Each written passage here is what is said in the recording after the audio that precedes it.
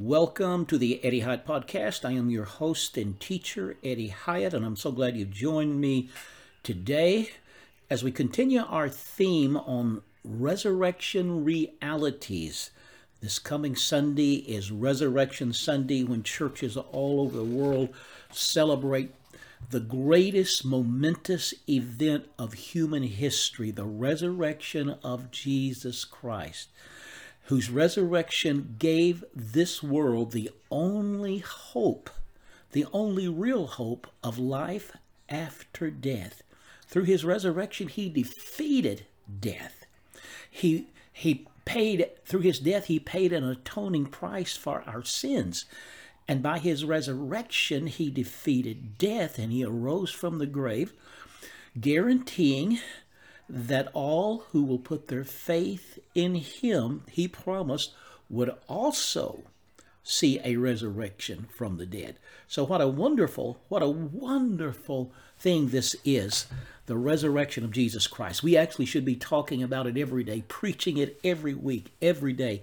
This was what the New Testament church did. They didn't celebrate it once a year. They didn't have an Easter Sunday where they celebrated the resurrection once a year. Read the book of Acts, which is the history of the earliest days of the church, and you will see that their focus, their witness, their preaching was centered on Jesus and his glorious resurrection. Now, my theme today is resurrection, life, and power for you. Because you see, the resurrection has present, ongoing ramifications for every believer in Jesus. Now, Jesus made this clear in his interaction with Mary and Martha at the tomb of their brother Lazarus. And we find this account in the Gospel of John, chapter 11. You may remember that Jesus was friends with these two sisters and their brother Lazarus. And Lazarus fell sick, and they sent a letter to Jesus asking him to come and heal Lazarus. Well, Jesus waited around knowing that Lazarus was going to die. And so finally, after he knew that Lazarus was dead, then he went to Bethany, the home now of Mary and Martha. And when he met them, they began to have this interaction, and they obviously were a little perturbed that Jesus didn't come while Lazarus was still alive, because they believed in his healing power. But now, as far as they were concerned, it was all over. And so they said, "Lord, if you had been here 4 days ago, our brother would not have died." And Jesus replied, "Your brother will rise again." Martha replied, "I know he will rise again in the last day at the resurrection." Now listen what Jesus said. She believed in a future resurrection, as we do. But Jesus said to her, "I am the resurrection."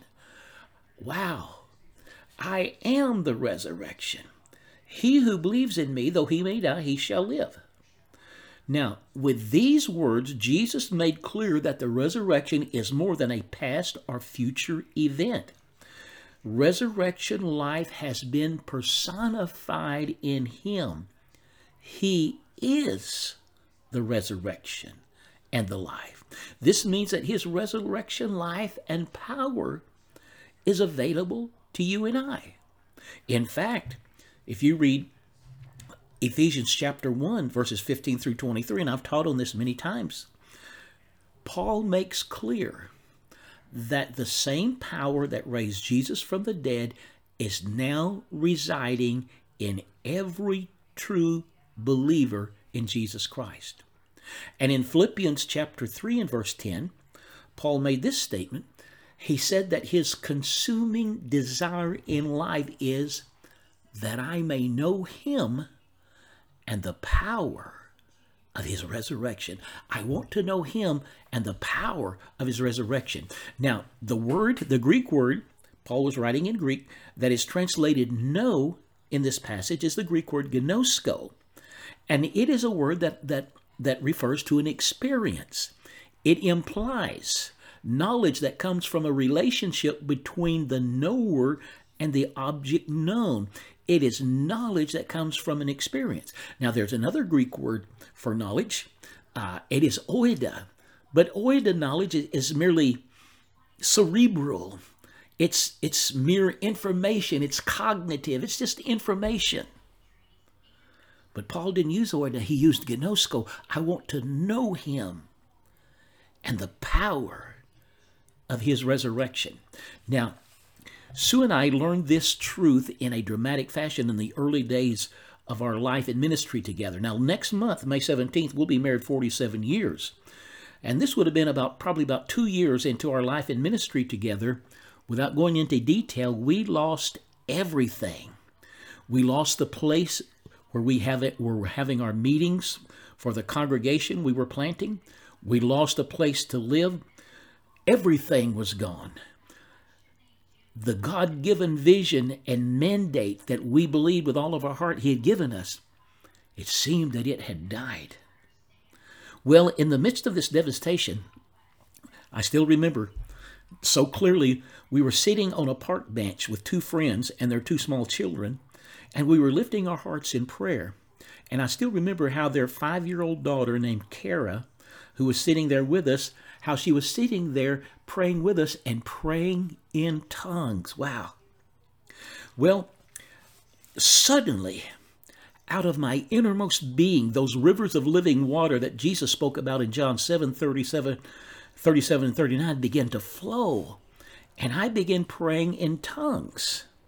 Now, I realize that we Pentecostals and Charismatics have learned to pray in tongues on cue at the drop of a hat. However, such prayers are too often from the neck up and powerless. But this prayer, I could feel it rising up and flowing up out of my spirit, just like Jesus said in John 7:37 through 39 when he said, out of your innermost being will flow rivers of living water. And all the time I was there praying in the Spirit, praying in other tongues, I was hearing these words: don't be afraid of death, because I am the resurrection. Did you hear that? These are the words I was hearing as I was praying in the Spirit. Don't be afraid of death, because I am the resurrection. And I recognize those words as being those words that Jesus spoke to Martha just before he raised Lazarus from the dead. And I immediately knew that God was telling me not to fear the death of the vision and mandate he had given. I knew he was telling me that he would bring the vision back to life, but not by my scheming and planning, but by his resurrection life and power. And I want to tell you, a resurrection did occur in our lives in ministry. A yielding to God, a determination not to quit, a step of obedience, and resurrection power flowed forth. And God did some things we could never have schemed and planned and thought of. The ministry that came forth was not the same as before, for it came forth in his resurrection life and power. And I'm going to close with this. There are many kinds of death. Yep, the ultimate final death is when we die and they put us in the grave. But there are other kinds of death, like the one I was just telling you we experienced, the death of a vision. It may be the death of a relationship, maybe the death of a career, the death of a dream or a vision. But I want to say to you, if you have experienced death in any area of life, I encourage you now to put your life in the hands of him who declared, I am the resurrection. And he is with you and in you. And as you put your trust completely in him, victory will come forth out of defeat. Life will emerge out of death. Success will arise out of failure. His words still ring true. Don't be afraid of death, for I am the resurrection. This is Eddie Hyatt. I'm so glad you've joined me today.